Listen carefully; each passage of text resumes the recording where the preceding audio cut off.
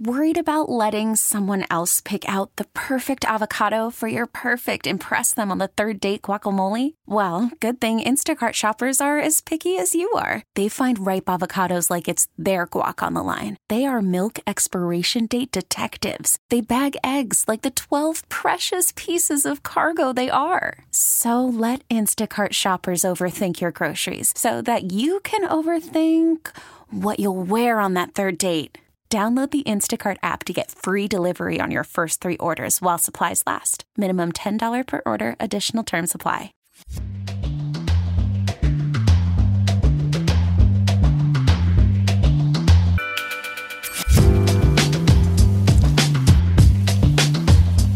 Welcome to Inside the Archives. I'm your host, Marty Rosenbaum, XRT's digital content producer and all things social media.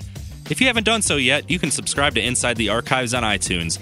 Search our podcast in the iTunes library, leave us a rating and a review, and find a full list of every single episode we've released thus far. Today's episode is a part 2 of a 2-part series exploring guilty pleasure music. For those of you that haven't listened to the first part of the podcast, what I did was poll our social media followers on Facebook and Twitter to tell me who their favorite guilty pleasure artist was, and we received a wide variety of responses. I believe we had over 225 unique responses in total, and it provided a fascinating look into who our listeners consider guilty pleasure artists and what guilty pleasure music is from that standpoint. So part 1 of this podcast focused on that study, trying to see what kind of trends were developed in there, if there were certain overlapping artists that fit that mantra, as well as making a little bit of commentary on why guilty pleasure music exists in the first place. As a reminder, if you want to listen to part 1 of this episode, you can listen to us on iTunes, radio.com, or find us on 93xrt.com. Just search for Inside the Archives on all 3 platforms. Part 2 of the episode, we'll expand on the why behind guilty pleasure music, where it comes from, how we're influenced by our social surroundings, how it exists across different genres, and various other factors that contribute to an artist being labeled a guilty pleasure. Today's episode, I'm pleased to be joined by Dr. Nicholas Wallin, Associate Professor of Music at Lake Forest College. Dr. Wallin holds his Doctor of Musical Arts in Conducting from University of Minnesota with a secondary area in music theory. Some of the courses that he teaches at Lake Forest College include Music in Chicago, Perspectives on Music, and the History of Rock and Roll. So I'm pleased to welcome Dr. Wallin. Dr. Wallin, how are you doing? I'm doing very well, Marty. Thanks for having me. All right, thank you for joining us. So we'll begin with the 20,000-foot view on guilty pleasure music. What is it? Well, guilty pleasure music, as you explored in the first episode, is this music that absolutely brings us joy, and yet somehow we might be a little bit embarrassed by it as well. And so for me, there are a number of things. Some of them are similar to what your listeners were talking about. Certainly, Bee Gees and ABBA and that sort of stuff brings me joy. And I'm a little embarrassed, to tell my students that I might be listening to that on a Friday night. Well, there's an interesting quote that I pulled from a Yale professor who did a study on guilty pleasures, and this was all spawned from one of his coworkers eating a chocolate bar who said, I should not be eating this, but had so much joy while they were eating it. And it was Professor Ravi Dari said that appealing to negative attribute that is connected to positive feelings can be much more effective at persuading people than directly talking about positive attributes. In this case, we're talking about music. In his case, he's talking about a chocolate bar. But that being said, when you explore the negative association of an artist, of a music, of a certain song, why does that draw people and give them pleasure? I think sometimes, in terms of taste, and I've learned a lot about taste from teaching my students over the past years, they love to have taste that defines them as an individual. To feel like you've discovered something, you're listening to something that makes you a unique person. And a lot of the guilty pleasure music somehow is this very popular music that lots and lots of people like. And so I think sometimes it's just like it brings us pleasure because the music itself might just be catchy for whatever reason. And yet somehow we think that it's so popular, it's not it's not appealing to us as individuals. On the other hand, nobody wants to feel like listening to music is like eating spinach or going to the gym and getting a workout, right? And sometimes the stuff that people tell us is really good for us to listen to, just like eating the chocolate, it's like, I want to eat chocolate. It might not be the healthiest thing for me, but there's the counterbalance between what's good for you and what you really like. Right. Well, it fills a certain desire, and it fills a hole that you may want to have filled at that point. Now, you mentioned prior to us recording that you're a classically trained musician, but you do have guilty pleasures.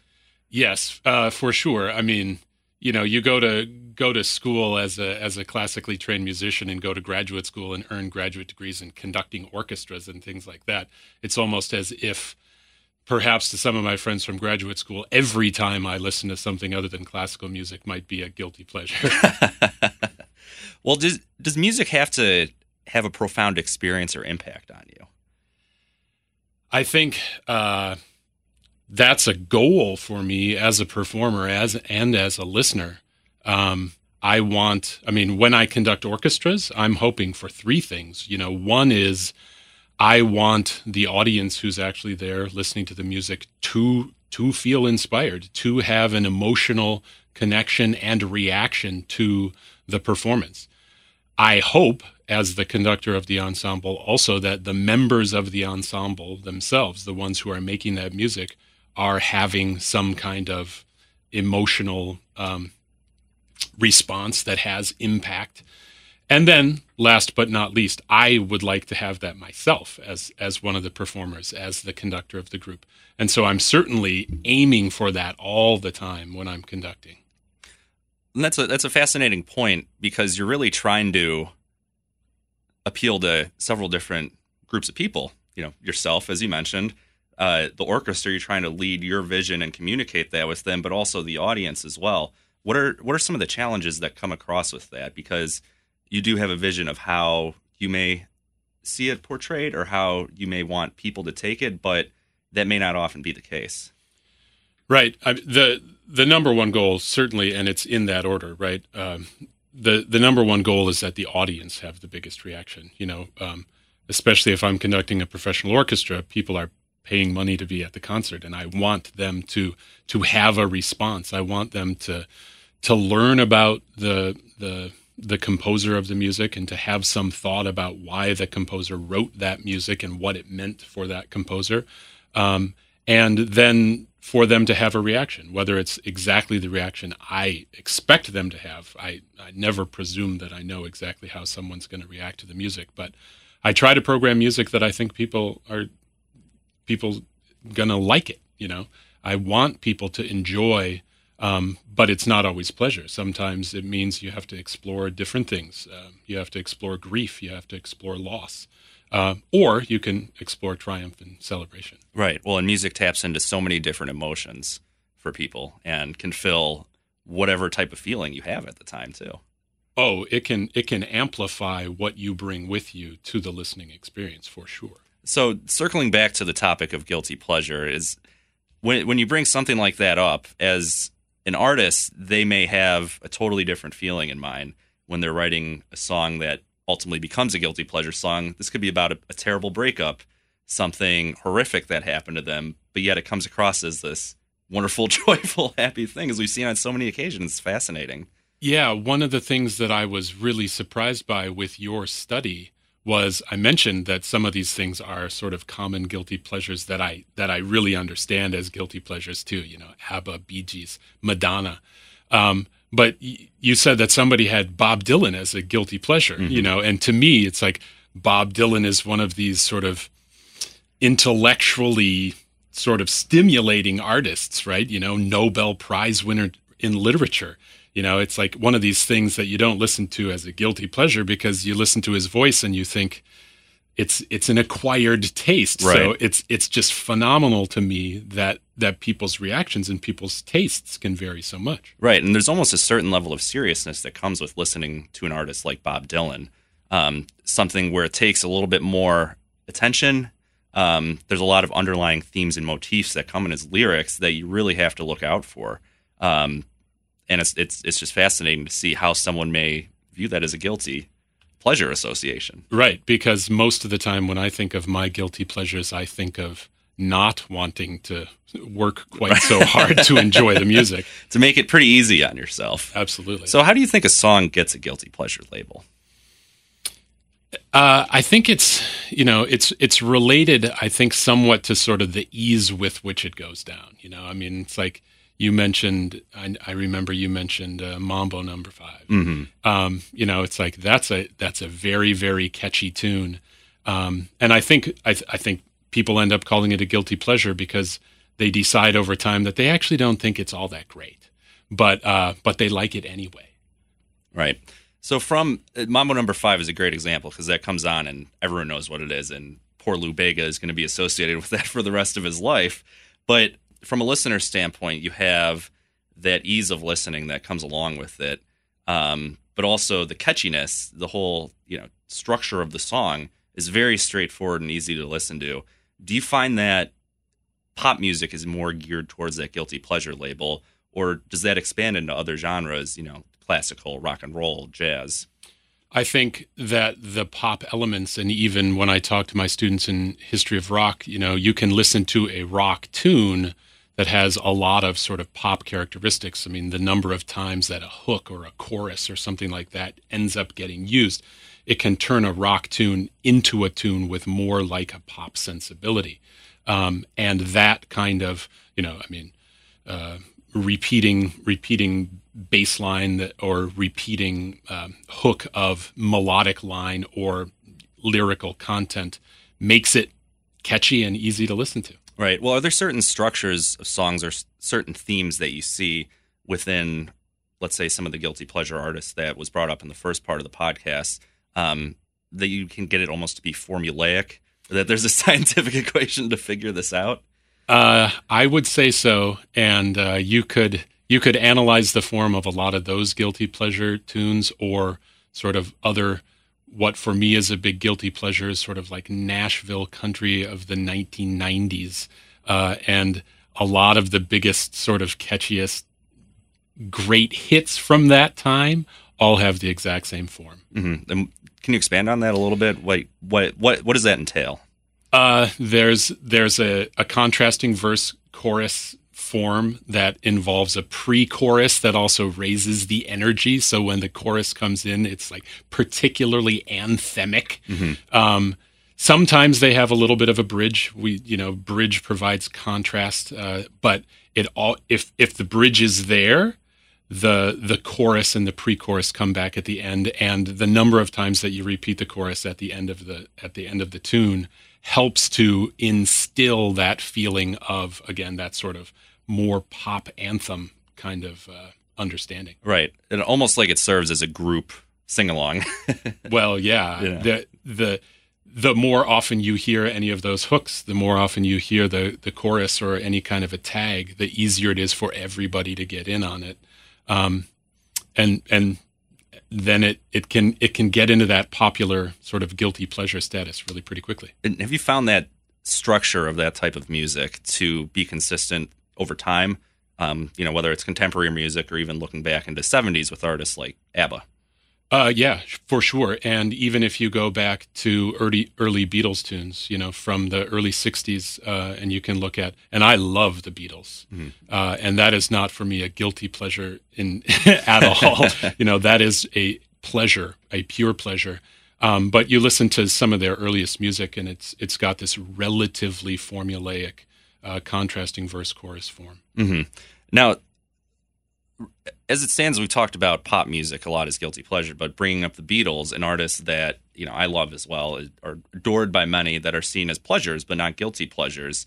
They were one of the first bands that really took over and became a social phenomenon that extended just beyond music.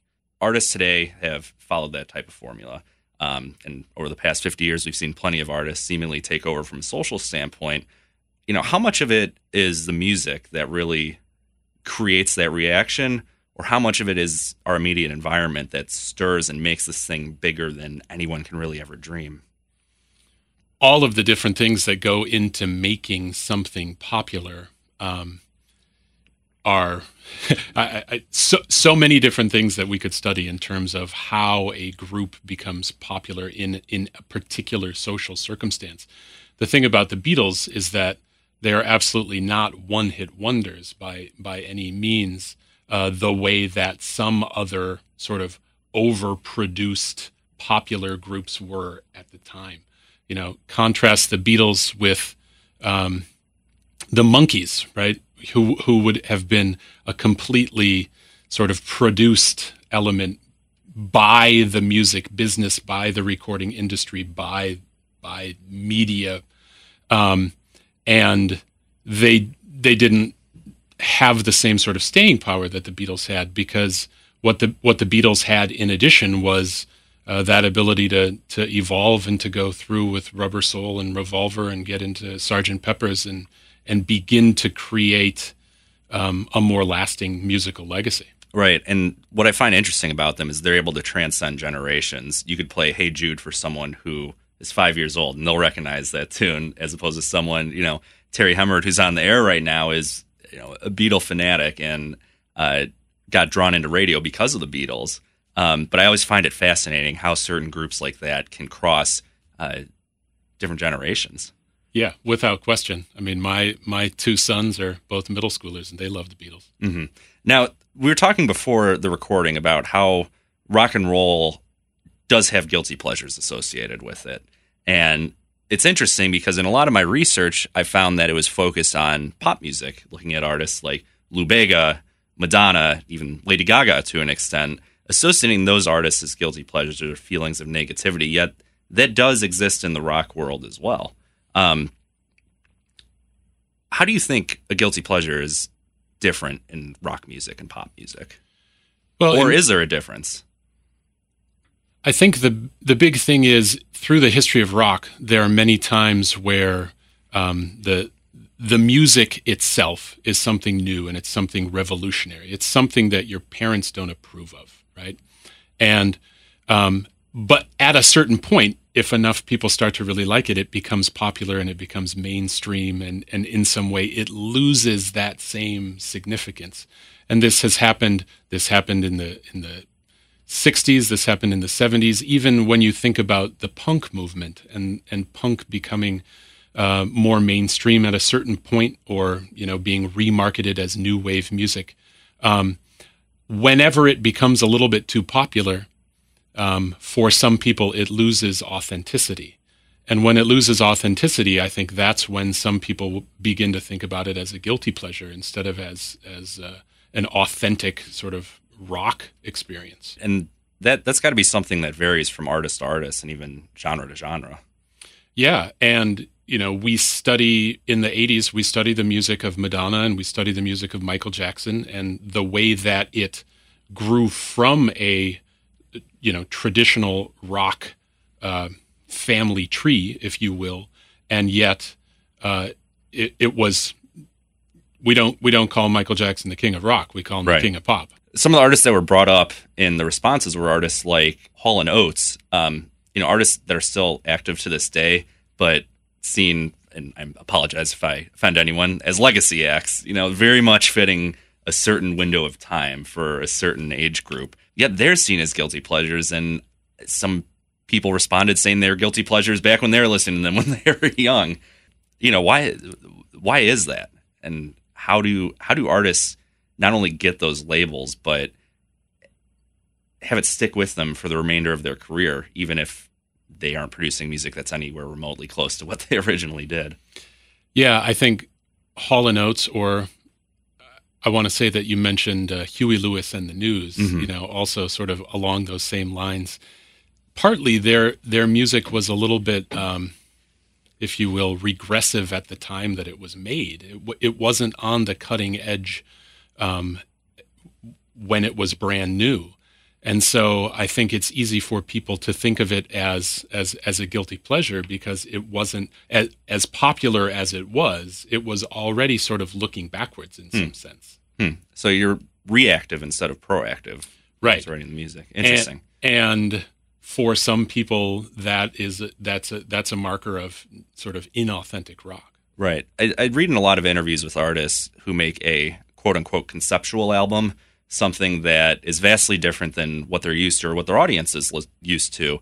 And they describe it as a forward-thinking album, or, it's a common term is, I want to take this in a new direction. Yet that doesn't get as vilified as someone who's regressive and saying, I want to go back to what was popular 5, 6, 7 years ago and just continually hammer that home. Why do you think there's the difference in criticism there? I think that it can be accepted to want to challenge your listeners a little bit, although you can get in trouble with that too. Mm-hmm. I mean, if you think about Radiohead at the end of the 90s, going into the 2000s, with what they were doing with Kid A and OK Computer, and some people absolutely destroyed them for changing their style so much from what they had done on Pablo Honey. So for some people, it's a mark of being sophisticated to try to challenge your listeners. And some listeners want to try to work hard to understand how their favorite artists are evolving into some kind of conceptual sound. Other people don't want to take that journey. Well, it's interesting you bring up Radiohead because it's a very clear-cut example of someone who went from one album for a very specific type of sound to the next album completely different, where had you played them side by side for someone who's never heard the band, you'd be like, these are two totally different artists. Another artist like that comes to mind is Arcade Fire. Recently their album Everything Now had a lot of disco pop tinges, where they came from the more anthemic, Baroque, orchestral version on their earlier records, and they got slammed by some critics online saying they're taking this in an awful new direction. Can artists who decide to change their sound be labeled as a guilty pleasure, even if their work was commonly accepted? That's a good question. It doesn't seem like it's going to be the most likely kind of guilty pleasure to me, at least with this theory that I have in terms of how it builds up. For me, it's a question of, do we trust these artists to evolve and to produce the art that they want to produce, which can be a really risky thing, of course, in a combustible music business. Mm-hmm. Well, and it seems that wanting to take those chances, you'll get an inevitable backlash of people who are saying, go back to the music you used to make, or even using the term return to form for an album when they may have strayed off from it originally. I mean, I guess, is there a point where you see, you taking a creative risk and seeing it not received as you had hoped, and then when you do, quote unquote, have that return to form, moving beyond those 2 points in time, how does that creatively affect you? It's an interesting question, and we think about, sometimes our favorite composers or our favorite bands, favorite solo artists. I tell my students all the time, you might have Radiohead as your absolute favorite band, but there are still albums that you like more than other albums. You might love the Beatles and you might absolutely love Sgt. Pepper's and not like the White Album. We even for those artists and those creators that are our absolute favorites, we have particular albums or particular things that they did that we think aren't quite up to par with everything else. Mm-hmm. So it seems like it's, on one hand, it's good to take risks. On the other hand, it can be a career-defining move that you took the wrong risk. But I guess my personal opinion with art, if you're not going to take the risk, what's the point if you're going to stay formulaic throughout your entire career? Yeah, to again reveal some of my own personal tastes. If you really like Nickelback, you can keep on listening to Nickelback because it's all going to sound the same. Yeah, there's nothing wrong with that if that's what you want. If that's what you want. And well, we've been talking a lot of music that really just spans the past, 60 years, almost 70 now. Is guilty pleasure music a recent phenomenon, or is this something that stretches back much further in time? I think that there's guilty pleasure music in classical music, although what surprises a lot of people who don't study a lot of classical music is that up until toward the end of the 19th century, classical music was always cutting edge, and the audience always wanted to hear new music. J.S. Bach, even writing for church services, wrote new music every single Sunday. Haydn wrote 104 symphonies because everybody always wanted to hear another new symphony by him. And partly it's turning classical music into museums and turning it into sort of listening to things over and over and canonizing the same sorts of repertoire that make people think that people don't want to listen to new music. But that's, in the history of music, that's actually a relatively new thing. Yeah, well, that's fascinating too, because a lot of attitudes that we've been talking about recently have been saying, it may be good to have a return to form. Some people don't like that, but it really varies depending on the individual's attitude towards whether or not they want to try something new or just go with something that's familiar. What really spawned that change from it becoming commonly accepted for audiences to hear new pieces by composers all the time, as opposed to wanting to hear stuff that artists had already produced? I would say the big thing is, and it's certainly still, I would say, a net gain, but the big thing is the way that the recording industry developed, and the fact that people were able to listen to LPs, LPs, records, and then eventually CDs, and now all of the music that we have at our fingertips every moment of the day. But as soon as people could buy recordings and listen to Beethoven's Fifth Symphony over and over, it became a much more common thing for people to be performing the same repertoire and repeating the same repertoire over and over. Well, that's fascinating, because the live music experience plays so much into how we accept types of music. And as you mentioned beforehand, with audiences coming wanting to hear new pieces over and over, upon the invention of the LP, where people can bring it home to them, where you don't have to go and listen to something just to consume music. That's a fascinating viewpoint. I never thought about that. Yeah, in terms of the way, especially that people have listened to classical music, everything changed once the recording industry developed. Mm-hmm. And do you find that to be the case when you're conducting a piece? Obviously, your orchestra, you've gone through tons of rehearsals with your orchestra, explaining how you interpret the piece. Are you trying to give audiences a new experience of a piece they may have heard before? It's possible, of course, if you program a popular piece that people have heard it before, either on recording or even a different live performance of it. Conductors, we're all sure of ourselves in terms of what our own personal interpretation of a piece should be. So we think we have something to offer there. But a lot of times people have never heard it live. And when you hear, especially a symphony orchestra live, I'm conducting a concert in a couple weeks, there'll be 105 instrumentalists on the stage as we perform. To hear that sound live and to see all these people working together at the same time to produce a very complex sound is a really unique experience, even if you're familiar with the piece of music already. So the live experience itself is something that I think we can offer, even for music that audiences have already heard. Right. Well, it places a high value on the experience as well, and I have to imagine that plays some effect in your interpretation and enjoyment of it. Yeah, I certainly hope so. That's the goal.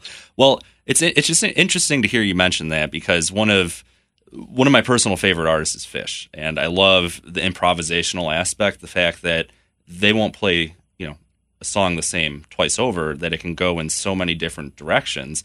And it seems like it's almost rooted in what you were saying, where you give audiences that new experience. Perhaps it's adding, different instrumentalists into the composition. You're adding a different improvisational section, whatever it may be. You leave people on their feet, not really knowing what to expect. When it comes to, contemporary music, and even a band like Phish, or let's say the Grateful Dead, who was mentioned as a guilty pleasure band, why do you think some people don't get excited over that aspect, or may not be into the idea of having that new experience of something they're familiar with? I think some people I mean, in particular with Phish or the Grateful Dead, some of the long improvisations don't match up with the style of what a lot of people want to listen to. I have a very good friend who can't stand the Grateful Dead, nor can she stand Bob Dylan.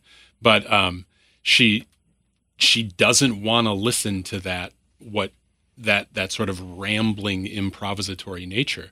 Other people are able to sort of dial in and dilate their time so that expression can really work. Well, and it's odd to me to hear that associated as a guilty pleasure, because it seems like you either like it or you don't. It's a very polarizing type of music. Yeah, although, talk about a wide range of different output. I mean, is guilty pleasure listening to some of the early sort of studio American Beauty, Working Man's Dead, or is it listening to a version of Dark Star that lasts 25 minutes? Right. When, my entry point to the Grateful Dead was through American Beauty. Yeah. And listening to a best of the disc, and I just loved that the conciseness of the songs, but it also showed off the potential to turn it into something new. Now, if you played a 25-minute Dark Star that had a 15-minute ambient section, I'd probably been like, I don't get it. Yeah, I don't understand it. Well, or like you were talking about earlier, you play those two recordings next to one another, people might not even know it's the same band. Right.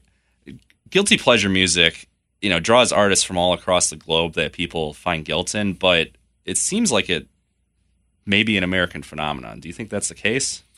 Wow, I'm not sure, although, listening to a fair amount of Korean pop music for me once when I was on tour in Korea, that became a guilty pleasure for me for a while. So I know that it can cross, at least for me as a listener, I know that it can cross those boundaries. I'm not sure what my Korean friends would say. Right. Well, I was going to ask if you found during your time in Korea, the Korean pop music there was well received, by most of the consumers, or if it was something that we associated maybe with like pop music here, where it's big, but not supposed to like it, but I kind of like it. Yeah, it was very popular while I was there, and it was everywhere you went. Mm-hmm. And have you found, in your time traveling the globe, that pop music or guilty pleasure music contains the same artists in different areas of the world, or is it more region dependent? Well, my friends, when I was in Korea, did often say to me when I said, wow, I really like this particular artist, when I heard a tune, and they'd say, oh yeah, he's like the Korean Michael Jackson, and so they were translating for me as far as how I might understand, at least the sort of status of that artist. She's like the Korean Madonna, which helped me, just sort of place those artists into where I was categorizing people. Right. And when you're listening to, let's say the Korean pop music, do you notice those overlapping themes that we discussed earlier, just in the terms of, the composition of the song? And, you may not understand the lyrical content until you see a translation, but a lot of the overall nature, does it share similarities? Yeah, from a musical standpoint and from a formal standpoint, absolutely has a lot of those same characteristics. Interesting. Well, as you mentioned earlier on, one of the courses that you teach is music in Chicago, and this is going to veer a little off topic for those of you that have made it this far. I did a podcast a couple of months ago with one of our DJs, Richard Milne, who was the host of Local Anesthetic, a music program for over 26 years that highlighted various bands in the Chicago music scene. And the topic of the episode was, what is the Chicago sound? There's such a wide variety of music that comes from the city that we had a really hard time giving it a definition. I'll pose the same question to you then. What is the Chicago sound? Well, that's going to be a really hard question for me to answer also, because as we've been talking about, I approach things from a rock music and popular music standpoint and from a classical music standpoint, so it's like I can think about what I think the Chicago Symphony Orchestra sounds like, because they have a sort of worldwide famous sound as an orchestra. In terms of what we can hear in live music venues in the city, one of the things that I like to teach my students about is the rise of Chicago electric blues, because I find that not a lot of 18 and 19-year-olds know much about, the Chess Record Studio down on South Michigan Ave and the way that music developed. I think that you can hear every kind of music in the city these days, and I'm not sure that I can quantify any Chicago sound. Well, you can rest assured we were pretty much at the same conclusion after about an hour of discussion, right back to square one. Yeah, if we start to listen to some artists, we're gonna quickly run out of sort of critical apparatus for putting them all in one hat. Exactly. Well, you brought up the Chicago Symphony having its own world-renowned sound, and that is identified with Chicago. For those that may not be familiar or want to venture into the classic music environment, can you just provide an overview of what that is and what makes the Chicago Symphony Orchestra a Chicago-associated sound? The Chicago Symphony Orchestra has been known for their sort of majestic brass sound for a good 50 years, going back to when Fritz Reiner was the music director. And there have been these legendary brass players in the section and trumpet section and in the horn section, trombone section, tuba section. And some of these people have been the sort of most respected brass players and brass pedagogues. George Schulte took the orchestra on tour around the world, and Riccardo Mutti's doing the same thing now. And people talk about that sound that is so big and rich and powerful and expressive. And the brass sort of leads the reputation of the orchestra, but the entire orchestra is world class. How did the foundation of that get set? Because it seemed like it's something that is developed over time, but it seems like a radically different idea compared to, let's just say, your quote-unquote average symphony, where you're putting that whole new element on that. How are those foundations laid? It was laid with a few individual players, and then Bud Herseth was the principal trumpet player for many, many years, and Arnold Jacobs was the principal tuba player for many, many years, and those two bookends in the brass section became legends, and I think more and more brass players wanted to play in the CSO, and obviously they have auditions and look for people that are going to match their sound and their philosophy. But that's the tradition that I was trained in also. So it's like it's one of these things that not only do I like it because I like the sound, I also like it because that's the way I heard orchestras as I was growing up. How does that affect the way you listen to music then? If that was your upbringing, how do you consume music?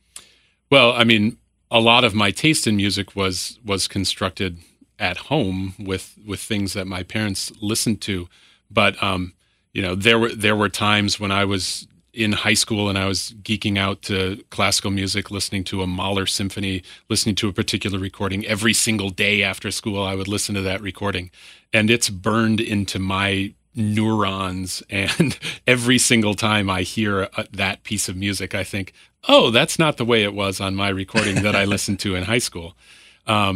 So it listening to music can have this powerful effect. And I mean, even from the same standpoint of listening to a studio version of a tune versus a live version of a tune, you might hear this band live and not really like them all that much, because what you realize is you've become sort of conditioned to expect that studio version. Yeah, and it's always interesting talking to people about that. Do you like the studio version? Do you like seeing them live? As bands that may perform the exact same set list night after night after night and perform it the exact way that you hear it on the album, you can still have those negative takeaways from it. Yeah, as opposed to you talking about Phish, right, where you expect as a listener to be taken to a different place every single night with even with the same tunes that they might repeat. Circling back to guilty pleasures, now that you've explained what drew you to music, what draws you to an artist, like you said before, like the Bee Gees, where you may just want to completely zone out and you've had a long week, it's Friday night, and just let loose with everything, as opposed to another guilty pleasure artist that may not connect with you. I mean, how do you connect with that, and how does that gain your favorability? Well, one of the things that we haven't talked about so much, but is guilty pleasures might be associated with a particular person or a particular time, a particular place. And when you listen to those things, you know the power of music. It can transport you right there. When I listen to a lot of that sort of more dancey disco 70s guilty pleasure music, it reminds me of fun times that I had with my friends and with my sister and with a whole bunch of people when I was younger. And some other music that other people consider guilty pleasure, it doesn't have those same associations for me. All right. In the world of, academia, do you find that some of your colleagues share those similar viewpoints, or is this a stereotypical view that you'll be shunned if you're found listening to the Bee Gees or ABBA? That is certainly in the academic world a big part of what makes those things guilty pleasures. And especially, I would say, when people find out what kind of knowledge I have of 1990s Nashville country, people are pretty shocked that the orchestra conductor has that sort of hidden knowledge and hidden preference for some of that. What are some of their reactions once they do find out? Is it head exploding, or? It's mostly head exploding, and I get the line, I never would have been able to predict that. I never would have predicted that from meeting you as a professor and learning about studying classical music with you. All right. Well, as someone who's, as accomplished as you are when it comes to just the study of music and the understanding of music, do you find that when people do realize that, it opens them up a little bit more and they let their guard down as far as maybe their preferences?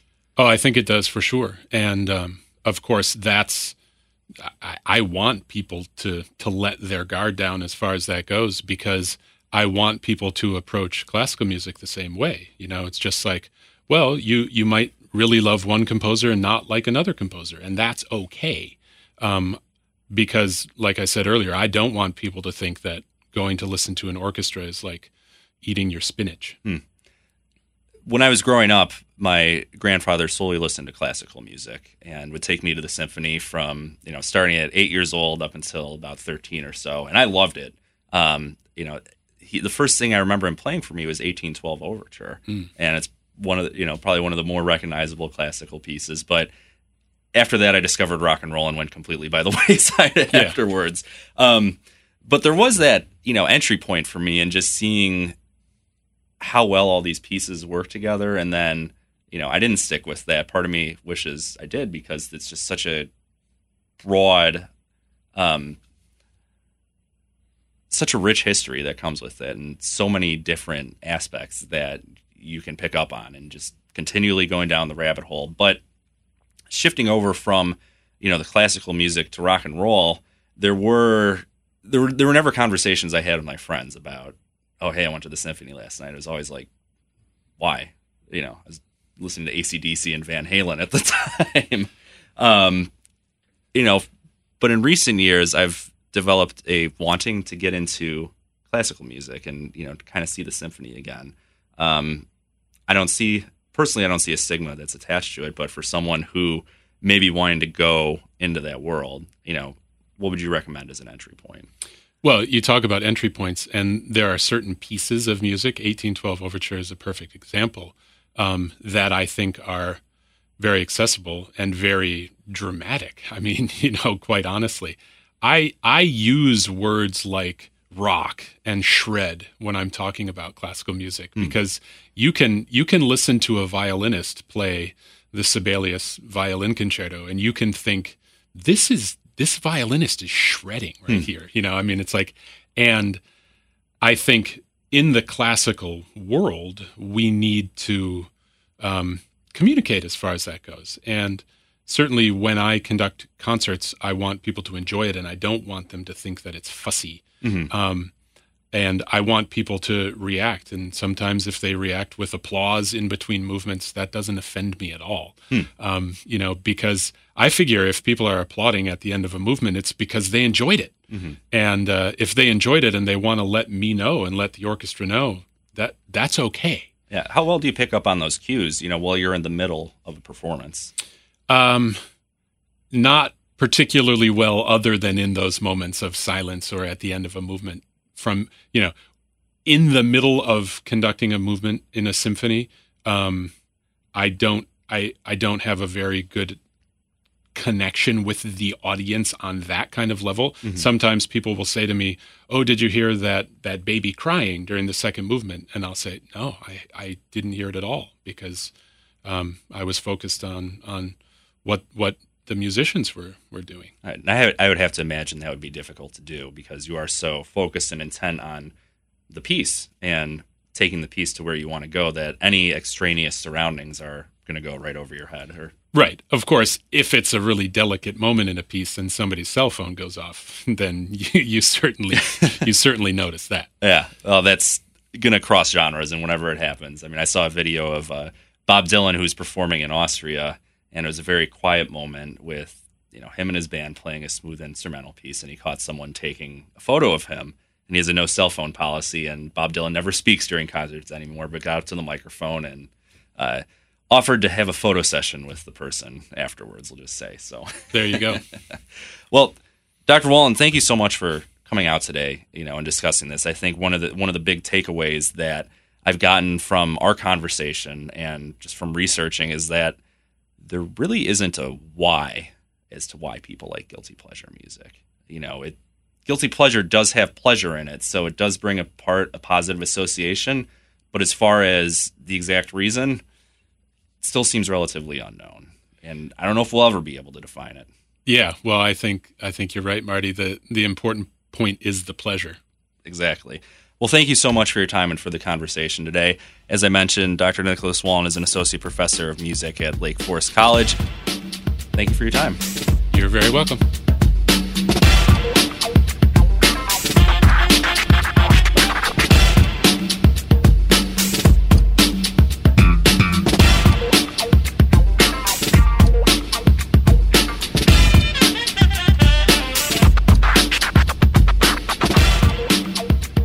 Thanks again to Dr. Wallin for coming in for that fantastic conversation. And as I mentioned before, guilty pleasure music, one of the great unknowns.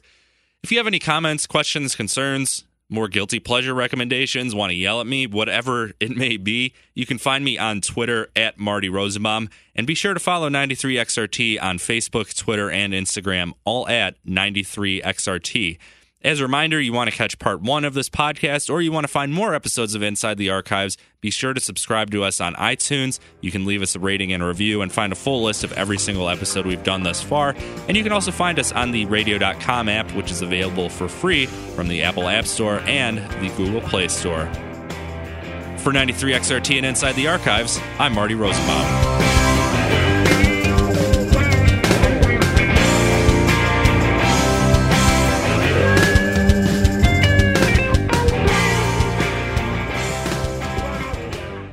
Now, with the MLB app, you can get baseball your way.